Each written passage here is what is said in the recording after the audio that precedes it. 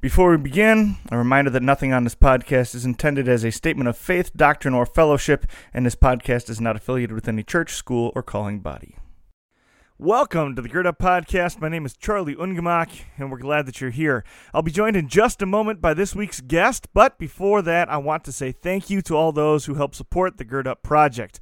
All of our content here at Gird Up is available free to anyone, anywhere in the world who might benefit from our message, and we want to keep it that way, but we rely upon the contributions of our listeners in order to do so. You will never see any paywalls or exclusive content here at Gird Up. That being said, it does cost money to put a show like this together, so if you find what we're doing here valuable and you're willing and able to do so, please go to www.girdupministries.com, click on the menu, and select Buy Us a Cup of Coffee. That $5 donation goes a long way towards keeping this podcast going, and it helps us reach other men just like you. God's blessings, fellas. Enjoy the show. All right, fellas, the following interview was recorded at the Beats for Heartbeats Music Festival at the Jefferson County Fairgrounds in West Bend, Wisconsin on September 17th, 2022. Heartbeats, Inc. was established as a non-profit organization in 2020, but fundraising efforts in the form of an event, Beats for Heartbeats, began in 2019. The mission of Beats for Heartbeats and Heartbeats, Inc. is to celebrate the value of every human life through the power of Christ, and this, of course, is accomplished by acting as a conduit to provide support through awareness and fundraising for organizations that aggressively focus their efforts on benefiting abundant life for the most vulnerable. That includes pro-life and pregnancy counseling, foster care and adoption services, combating human sex trafficking, and depression counseling and suicide and euthanasia prevention. If you missed the event, but you would still like to contribute to the Beats for Heartbeats mission, you can donate at www.beatsforheartbeats.com/sponsors. I'll include a link to that Beats for Heartbeats website in the episode description below. Now, while we were there, we had the opportunity to sit down with several of the organizations that are supported by Heartbeats, Inc., and I had some awesome chats with them, and you're about to hear one of those conversations right now. We were recording outside on a very windy day, so forgive some of our windiness and background noise and things, but it's a great conversation, absolutely worth a listen. We're going to get into it right now, and remember, we have put links to their website and their social media down in the description below.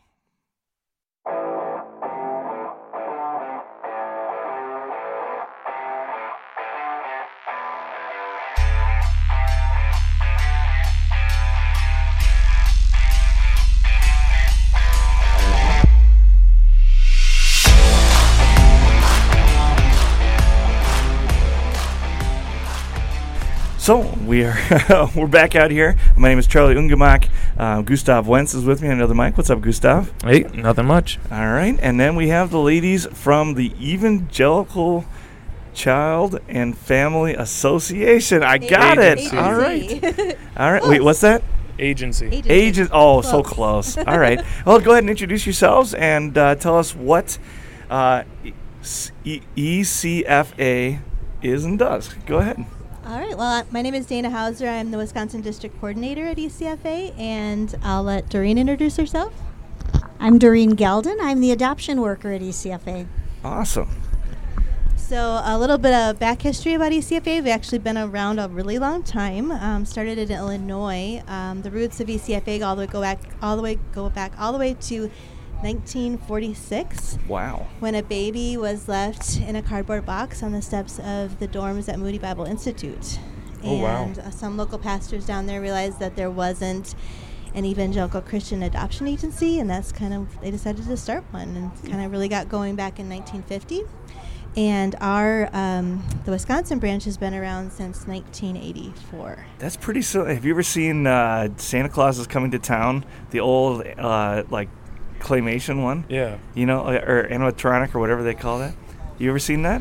Came out in like the 60s. It was kind of like the Rudolph one. Okay. Yeah. Well, that's how Santa Claus got started too. Yeah. There's a baby left? Yeah, the baby Okay. baby Klaus is left on the doorstep of the elves, and then so you guys are in good company. Yeah. Yeah. For sure. Okay. Yeah. But so like how does that?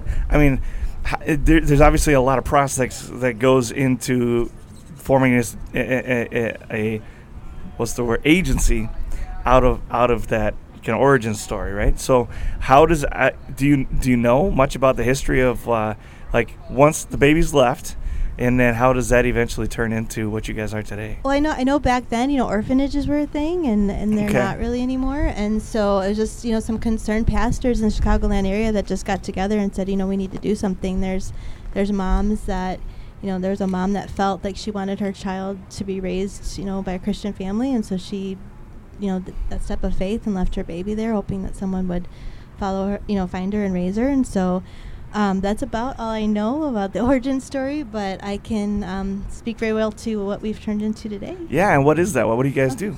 So in our Wisconsin branch, we do pregnancy support services, and there's a lot that goes into that. We get a lot of referrals from community agencies, and usually it's a mom that's in a crisis situation, whether she's facing homelessness or in a domestic violence relationship, or just financially does not feel that she can raise, a baby or another child. And so we kind of, talk to her and kind of find out what her story is and meet with her for the first time. And there's usually a lot more to it than what she initially presents with. But we just let her know, we give her information and are just here to support her no matter what, she decides as far as whether she wants to parent or place for adoption.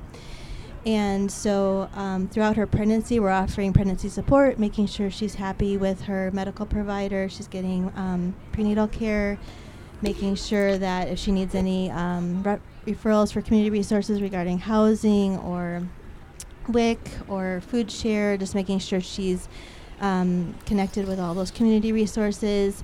We are willing to do a Bible study with her if she's open to that, if she's really looking for some hope in her life. And once the baby's here, we offer nurturing parenting education. Just a lot of times, these crises are generational, and a lot of times they feel inequipped to raise a child or raise another child, and so we're just here to support them. And we also, our adoption agency, which I'm gonna hand the mic over to Doreen, because she's actually been with our Wisconsin branch almost as long as it's been in existence, 31 years. So she's the expert on our adoption program.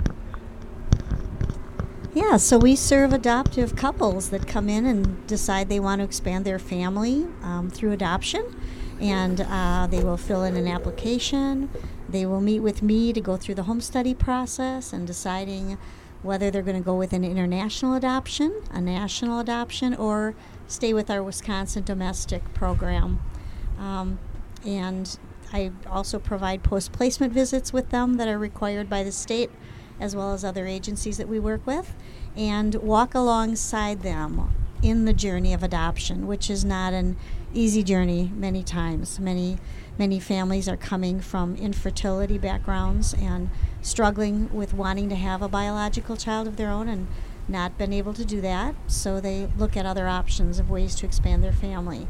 And I really care about my families. I wouldn't be there 31 years if I didn't. Absolutely. They're very dear to my heart, and I am grieving with them when they grieve, and I am in joy with them when they are, share their joy with them when they are joyful with an adoption going through. So I think we are really kind of family oriented. We're a small office. There's only 6 of us there. I am the adoption worker, and then there's one assistant that works with me, which she's a huge blessing to me.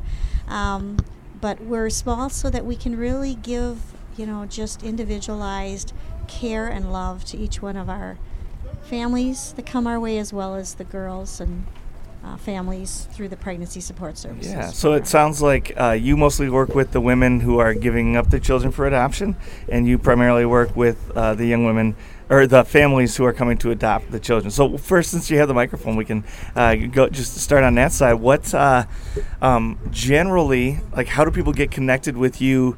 It's not as simple as just saying, like, hey, I think I'd like to adopt a kid. Let's give them a call. There's got to be more to the process. I assume at least there's more to the process than that.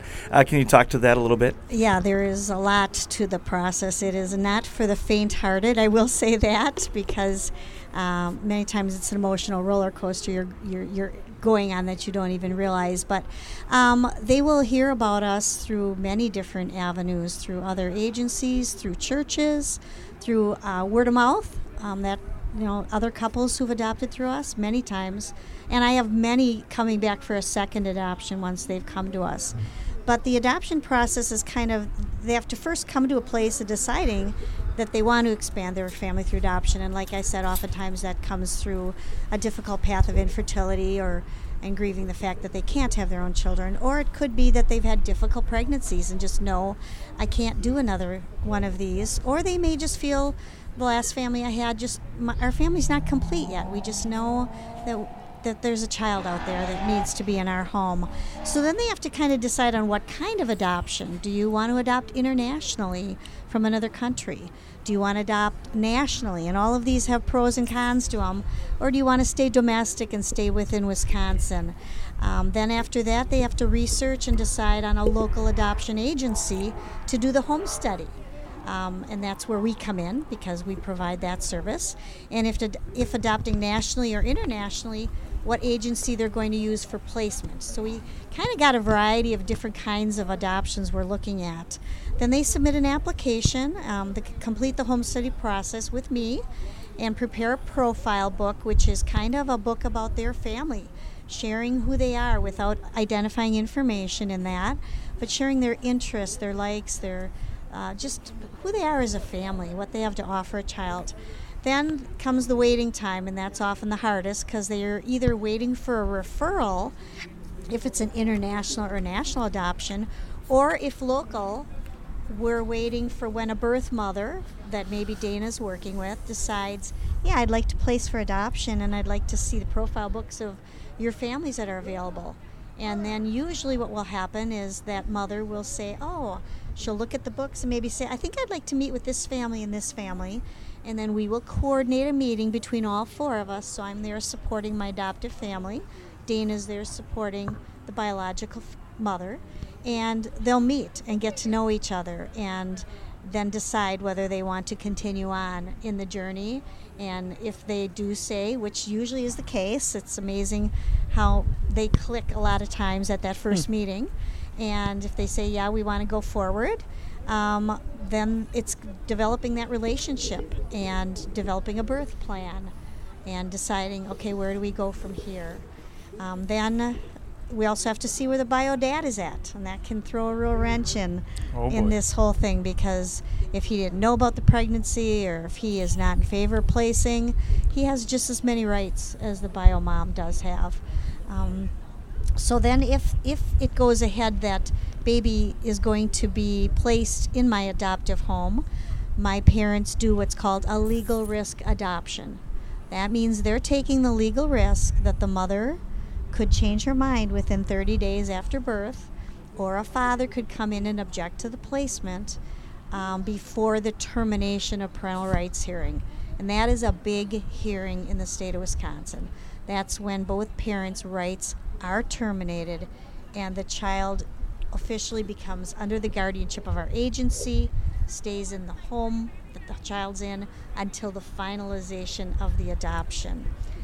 They also have to complete 25 hours of required training for the state of Wisconsin. So, and they have monthly post-placement visits for 6 months after placement of a child in a home. That is also state required. Now, if it's a national adoption, other states have different requirements for how often those visits are. And is it people from your organization that are visiting, or is it from the government that are visiting? No, I visit. Okay. I'm with them till the very end, till the finalization of the adoption. And what kind of things are you looking for then when you visit a family that's adopted a child? Well, just making sure the child's in a safe environment, making sure the parents, seeing if the parents have any concerns, if they need resources provided to them or extra help with counseling or anything, because a lot of these kids are coming from trauma backgrounds, and a lot of times they will need some additional help with how to deal with a screaming child that is just dealing with the trauma of his or her own background. So also so looking at how the child's adjusting and how the parents are doing and coming alongside them and supporting them in whatever way possible. Okay, that's awesome. Yeah, what's barriers generally, like when people are coming to you and saying we would like to adopt a child, what kind of barriers generally stand in the way if it doesn't work out? Or maybe even what barriers need to be overcome before that happens? There are would say there are.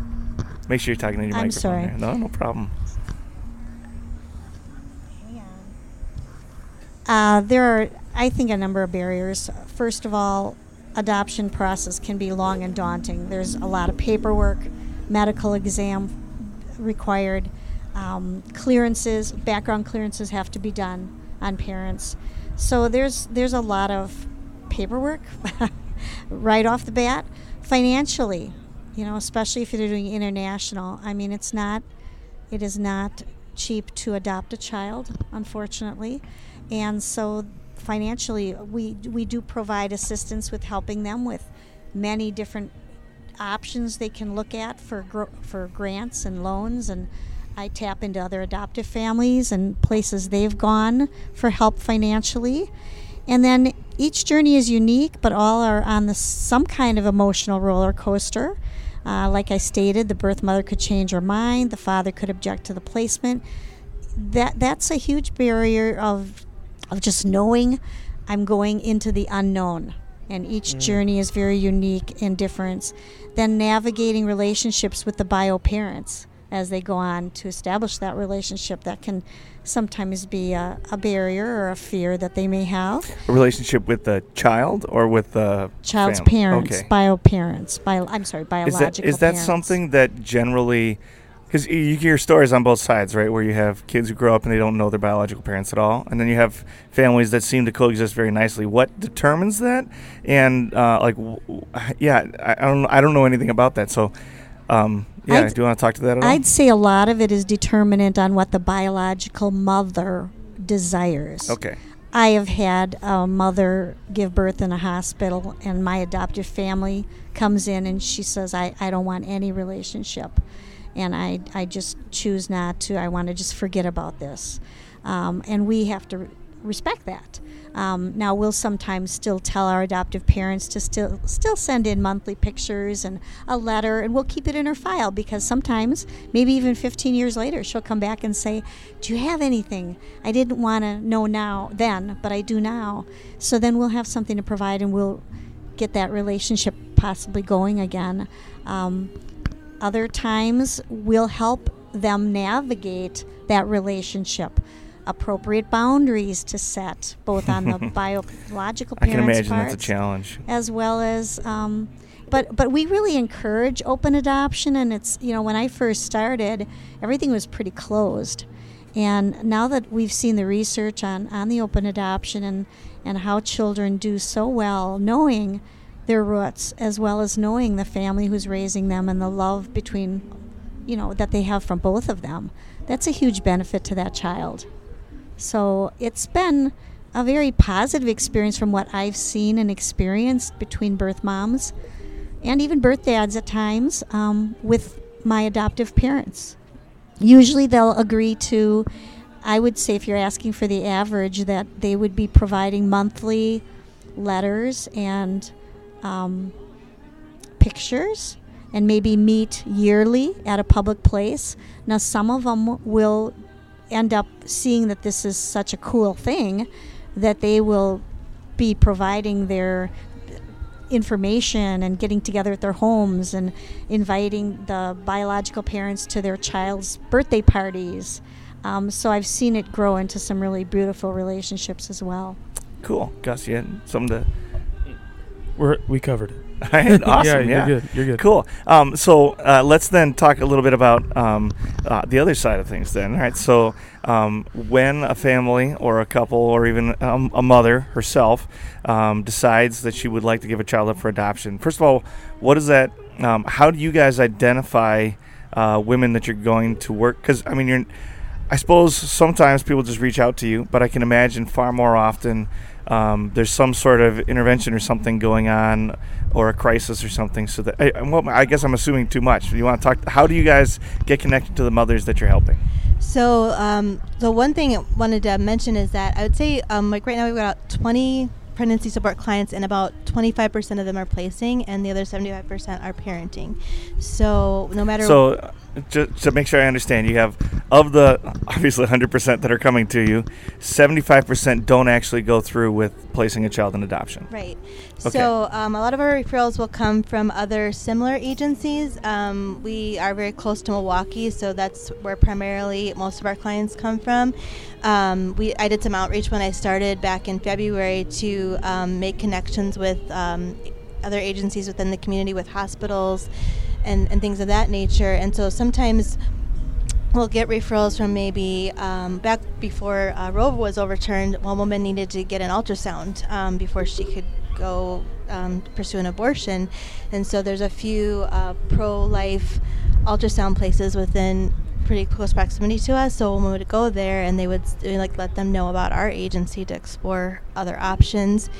And I'm sure a lot of people are familiar with CareNet. They're pretty big nationally. Sometimes we'll get referrals from them. I did go out and reach out to them because I actually have child welfare background of 3.5 years. Okay. And all of our employees at our agency have social work training and education. And so I went over there and specifically said to them, if you have any clients with really difficult cases or mental health struggles or are involved in the child welfare system, please send them our way. And so that's where a lot of our referrals come from. As Doreen mentioned, sometimes we'll get an emergency call from a hospital from a mother who maybe didn't know she was pregnant, went into the emergency room, got rushed up to OB and delivered a baby, and and they will let her know what her options are, and if she mentions adoption, we'll show her a list of adoption agencies. Or maybe she did know she was pregnant and was kind of milling that around, and then once the baby was here, that conversation happened with the hospital social worker, and we'll run out there because it's an emergency call, and we'll show her profile books, and she'll choose a family. And then what's wonderful is some of our relationships with some of our hospitals is that they'll allow the adoptive family to stay at the hospital if the baby's in the NICU, maybe withdrawing from substance exposure and things like that. And so there's a variety of ways that we get referrals, and no matter what parents are deciding, whether it's they just need resources or support, or they want to explore the option of adoption, we're there for them. That's awesome. It's really, listening to you guys talk, it's very easy to see how much you love the work that you do and the families that you work with, and even the kids as well. It's clear to see the passion for it, and that's really cool.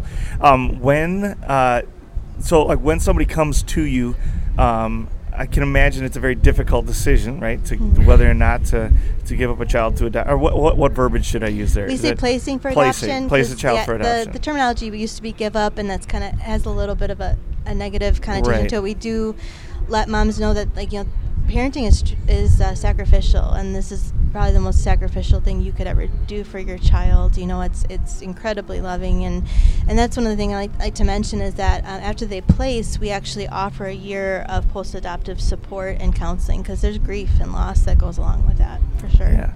Okay.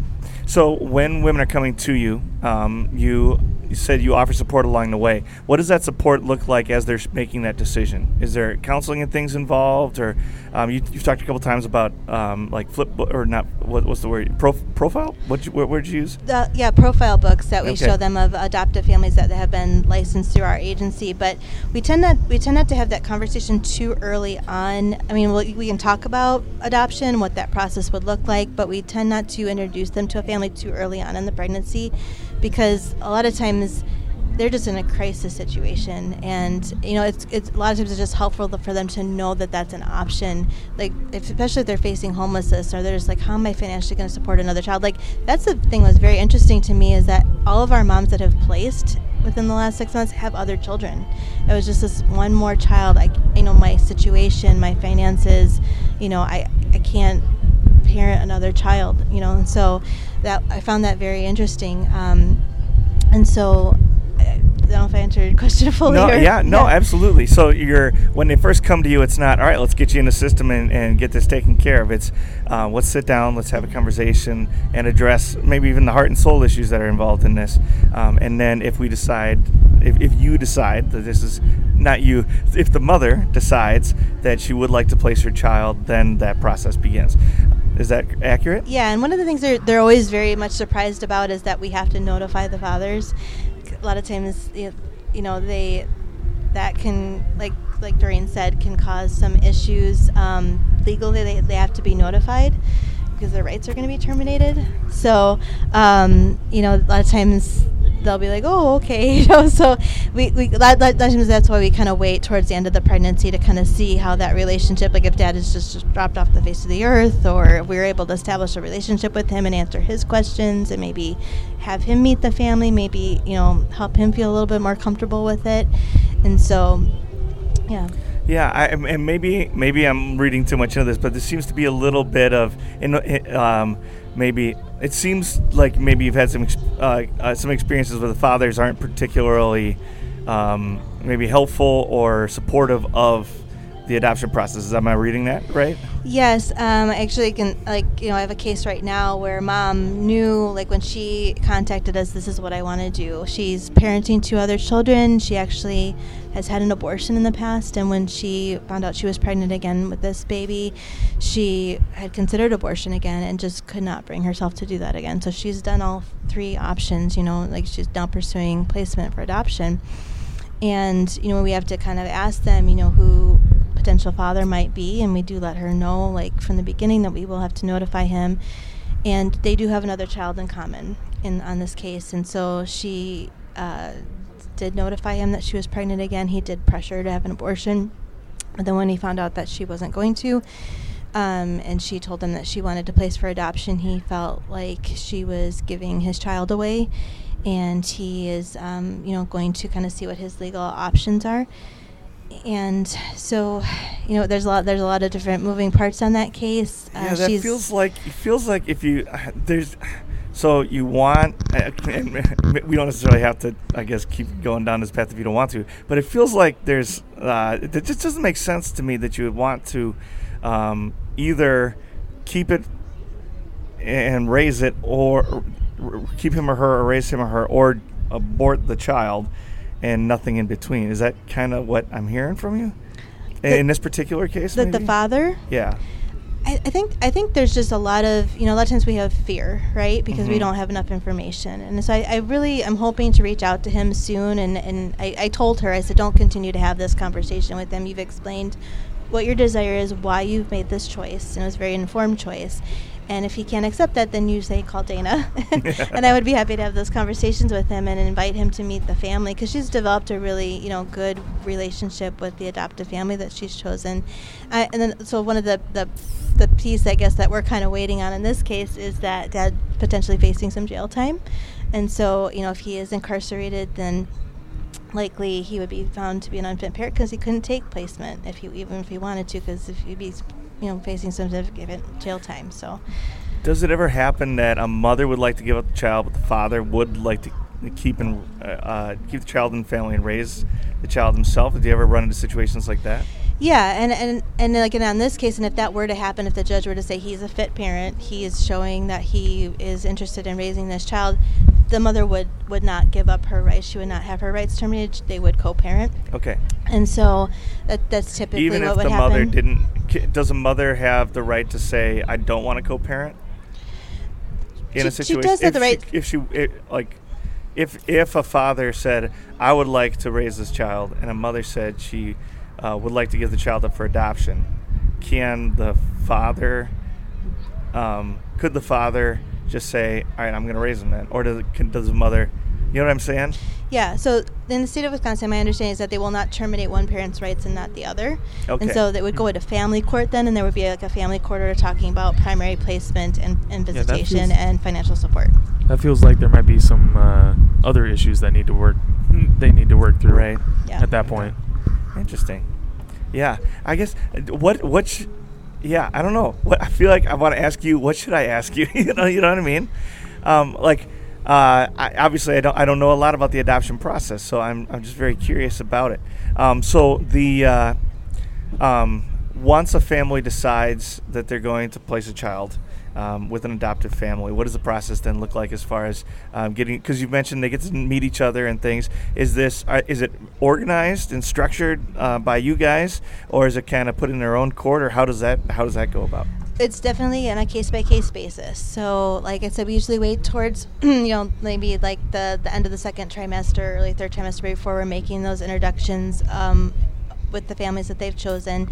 And a lot of times we'll in that initial meeting, we'll kind of say, what is your guys' comfort level? Do you want to communicate via email primarily? Are you guys comfortable exchanging cell phone numbers? And so I can give an example. Like a lot of times the adoptive family will go to those OBGYN appointments and the ultrasounds, and they'll sometimes even go out and do activities together in the community to get to know each other better. It can look different case by case basis, and like Doreen shared, sometimes we have moms that are just like, I want to close adoption, I don't want contact. And so the level of contact is based on the comfort level of primarily the biological mother and or father, and then the adoptive family. Like, so it's kind of like, where do you want this contact to occur, how frequently? And the nice thing about us being involved for the year after placement is that if there's ever any like issues, or we kind of need to mediate and help them kind of hash out things, like we need to help them set boundaries, we're there to do that. Awesome. Yeah. Sorry. So when it comes to like that relationship between the child and their birth parents and stuff like that, that's got to be really weird, I feel like. So with that being the case, I guess is that always kind of an ebb and flow type of relationship that goes along with the process? Like, can they opt to change how often they see their parent? Like, how much does a child have a say in that relationship, I guess, is what I'm curious about. Well, I would say that the primary responsibility falls on the adoptive parents to ensure that that relationship is healthy and safe for the child. So let's say, they had this agreement that the birth parents were going to see the child this often, or they had scheduled, things and the birth parents didn't show, didn't contact them.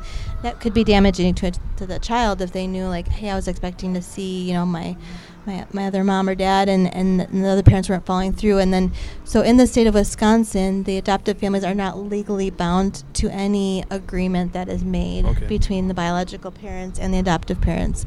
So that health and well-being of that child and that safety of that child is the responsibility of their new adoptive family. So if they ever feel that, that relationship, they can set other boundaries. Like when a biological parent's rights are terminated, they're terminated. They no longer have any rights to that child.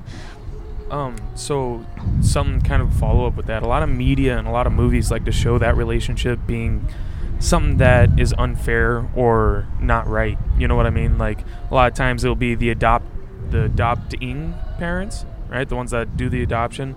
They're usually the bad guys, right? And then for some reason, it should be okay for the kid to decide whether or not, like, who they spend more of their time with. I guess it seems like a popular culture thing at the moment. Could you speak to that at all? Like, I would say it's probably fair to say that media doesn't always properly portray things. They like to kind of make things more dramatic than they are. I mean, studies and psychological studies have shown that it is in the best interest of the child, as long as that relationship is healthy, for them to have a relationship with both their biological family and their adoptive family. Yeah, I wanted to follow up on that, and there's a question for both of you, because I think you probably speak to it from different angles, but there's been, and this was one of the ones that I sent you in the email too, is there right now there's a narrative that's kind of gaining traction in the States, at least, that it's not a good idea, or we shouldn't be placing minority children with white families, or vice versa, right? And that I honestly don't know. I can kind of. I think I can maybe guess where they're coming from, but what are your thoughts on that? And what are your thoughts on that? I just want to hear what you have to say. I know Wisconsin is codified into law that, like, specifically for children that are in foster care, that they will not, be stuck in foster care just because they can't find a family of similar race or ethnic origin. That's not fair to that child, and so for us, we hope that that's never a barrier. We always ask that question of our adoptive families, and I can let Doreen speak that to a little more what their comfort level is of, adoption. And that is a question that a lot of our moms will ask a family, like if they are meeting with an adoptive family of another race and ethnicity, they'll ask them what their comfort level is, or how they're going to handle the child being raised in a biracial family, or some of the stressors that child might experience growing up. And so we have those tough conversations, and we're there to facilitate that. So I'll let Doreen talk a little bit about from the adoptive family's perspective. Sure. I'm going to turn you down a little bit for the wind, too, so go ahead and get right in there and eat that microphone eat if the you don't microphone mind. a little bit. There Yeah. you Should go. eat it. Take a bite out of that. Yeah, then we'll get your voice through as clear as Okay. possible. Go ahead. As long as my adoptive family is open to a child of another race, and through the home study process, I feel like they really understand what that's going to take and how important it is to keep that child's culture alive within their home. We support that as an agency. As Christians, race and skin color don't matter, and we've all been adopted as God's children into His family. That includes every race and every color. So I think the most important thing to me as the adoption worker is to encourage that family to keep that child's culture alive through attending cultural events, through cooking ethnic foods or the foods that they are a part of their culture, celebrating cultural holidays with international families. I've got lots of them, obviously, adopting a whole different race and culture. I just had a child come home to a family that they've waited 5 years for from the country of Haiti. Haiti is a country that if you want to adopt from, you need to plan on waiting. Oh boy. Right now I'm doing international studies with Bulgaria, Latvia, Colombia, India.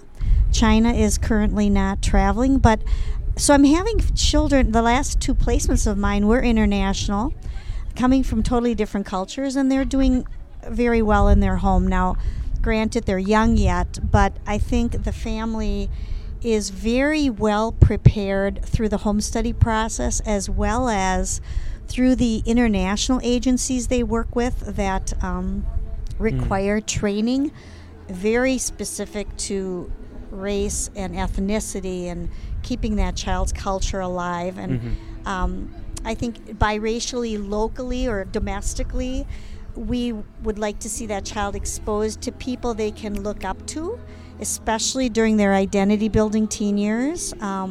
Providing them with opportunities to connect with others of their race is very important. To preserve and keep them connected to their birth culture is, and all of my families know that, we talk about that, and they're willing to do that. Yeah. And if they're not, if they just feel like, hey, you know what, a full African American child, I'm looking out to that child's best interests, and to come into a full Caucasian community and church and really not a lot of opportunity to connect with their own culture, that may not be in the best interest. So I don't think we should adopt that kind of a child. Yeah, and I know a couple of families like that where they did the best they could, and it became a challenge because they were in communities south central Minnesota where there isn't a lot of diversity, and it became a big challenge for them. And different families are going to approach it different ways. But I don't know. I just imagine it being very challenging. To what degree is it? Do you usually find that it's on the mother's side or on the adoptive family side where that's more of a concern? The hesitancy, I'd say, on the biological mother's side. Would you agree, Dana? Yeah. And you guys then obviously you kind of coach them into some of that too, or as far as like how to. You kind of listed off a bunch of things that you can do to help, but are you? So you okay? Here's. you said you meet with them regularly for the first 6 months or so, but then you guys are also there providing support as long as they need it, right? Right. Okay. Right. So then, like, if, for example, if a kid was adopted by a family, or a child's adopted by a family, and they get to be 4th, 5th, 6th grade, and this starts to be a challenge, you guys are still there as a resource for them? Yeah, and there are so many great resources locally that we can, connect our families with. That has really been expanding, and that's huge as well. There's so many support groups, and we have our own support group of adoptive families, which has been very beneficial. And we also have mentoring. Like, I'll have a family that's maybe adopted a biracial child years ago that will offer to mentor a new family coming in that has no idea what they're all in for. Right. And that's cool, too, to see that happen. That's awesome. Okay, well, I got a couple questions to finish off then here. If somebody is interested in pursuing adoption or looking at their options as far as building their family and expanding it, how can they get a hold of you guys? They can reach us at, do I give our phone number? Yeah, Is that go what ahead. you want? Yeah, Okay. and then anything, Sure. we'll make sure we put links down in the Sure. description below as well. But go ahead. 262-789-1881. You will be answered by either Jamie will answer the phone, and she's in my area, the adoption, or Sue. Both are very qualified to talk to any families, and they will direct them directly to either Dana or myself, depending on what they're. Awesome. So that's our phone number. I'll let Dana share. Yeah. So our website is ecfawisc.org. You can find all the information and links on there as well. Awesome. Cool. And then obviously mothers who are considering placing a child in adoption, can they reach out the same way? Or Yeah, they can reach out the same way. And we'd be happy to, if you know of somebody in your life, or you have someone in your church or in your community that a woman that's just kind of struggling with, having a pregnancy that's just kind of, adding stress to an already stressful situation, we would love to meet with her and talk with her. And you guys mentioned that abortions, especially international abortions, can be very, very expensive. I guess my first question is, what makes it so expensive? I'm sorry. Adoption. What did I say? You said abortion. Oh, my goodness gracious. I'm sorry. Oh my heavens. That's not what I meant to say. Buddy. Okay. It can be very expensive. Geez, that's a bad... That was a bad one. That's a bad one. Anyway, okay, so it is very expensive. What makes it so expensive, and then how can people help support the work that you guys are doing? Oh boy, here it comes. Yeah, I was going to say, boy, what makes it so expensive? Well, traveling to the country, most countries require you to be in the country for 2 weeks. So that's time off work right there. Plus there are attorneys involved. There are agencies involved, international, as well as in country. There's just a lot of coordination of efforts for international. But I'm finding that there are amazing opportunities to fundraise, and I would say that most of our families are coming from, middle class, one income family home, and God is providing in amazing ways, and there are many resources out there, and I give them a lot of those during the home study process, that don't let the dollar sign you might see scare you off, because if that child is to be in your home, God will provide, and you will be able to raise those funds. Amen. And I just had a family adopt nationally from another state and raise all of the funds they needed just through one special ministry to widows that they got involved in. And that was just beautiful, because this widow was helped out in an amazing way, and they raised all their funds for being able to travel. Yeah, I wish it wasn't very expensive. I will say, as one lady told me yesterday, a brand new adoptive family coming to us, that we've researched all the adoption agencies, and you really are very reasonable. You are one of the cheapest. So we try to keep our costs down as low as possible, because we know it's an expense. Yeah. But and then how can people, if somebody listening to the podcast would like to help support the work that you guys are doing, how can they do that? So the thing we covet more than anything is prayer. We're on the front lines. This is a spiritual battle, and so we covet people's prayers for our agency, for our workers, for our mothers, for the adoptive families. And we are a nonprofit. All of the services that we offer to our biological families are completely free. So that takes money to pay our salaries and keep the lights on and keep the building in good maintenance and all those things, and also all the free diapers and formula and clothes and things like that. So obviously spiritually, we cover people's prayers, but we also appreciate financial support as well. Awesome. And if we want to support you financially, how can we do that? You can donate through our website, or you can call our office, the number that Doreen provided before, if you'd prefer to send your money in via snail mail. Or attend our events for fundraising, which we have a really special event coming up in November. It's an auction, and we have all these wonderful items as well as services donated to us, and it's just a fun night of hors d'oeuvres and auctioning silent as well as a live auction, and that date is November 4th. It's a Friday night, so if you would like information on that. And then also we have a banquet in May, and we do a bike and hike every fall. So there are opportunities for families to raise funds for our agency through those as well. Very cool. Well, ladies, it was an absolute blast to meet you. You're lovely. It's easy to see, like I said, the love and passion that you have for the families and kids that you're serving. So thank you for what you do. Thank you for sitting down with us. I'm just glad to know more about the process than I did. Yeah. I've always said I'd love someday to have a bunch of kids that look like me and a bunch of kids that don't. So you might hear from me somewhere down. I got to find the right girl for that first, though. So there's a few steps in the process before we get there. But thank you very much, ladies, for being on the show. Gentlemen, if you'd like to support, you know how to do that. Make sure to put all the links down below. Thanks for listening. Go be the man God created you to be. We'll see you next time. Oh, that was awesome. Thank you very much.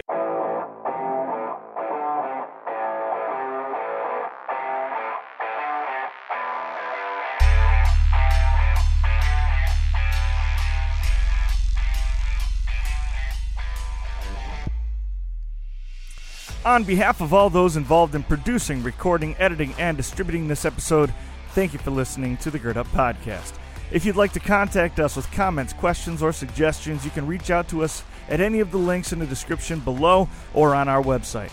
Please consider supporting the work of Gird Up Ministries by donating on Patreon, shopping at our online store, or making a $5 cup of coffee donation at www.girdupministries.com. Those donations help us make more great content just like this for young men just like you. Make sure you like, friend, follow, and subscribe to Gird Up and all of our guests on your social media platforms, and consider leaving a 5-star rating and review wherever you listen to the Gird Up Podcast so that others can find us and be blessed by our content too. As always, thanks for listening. Now go and be the man that God created you to be. We'll see you next time.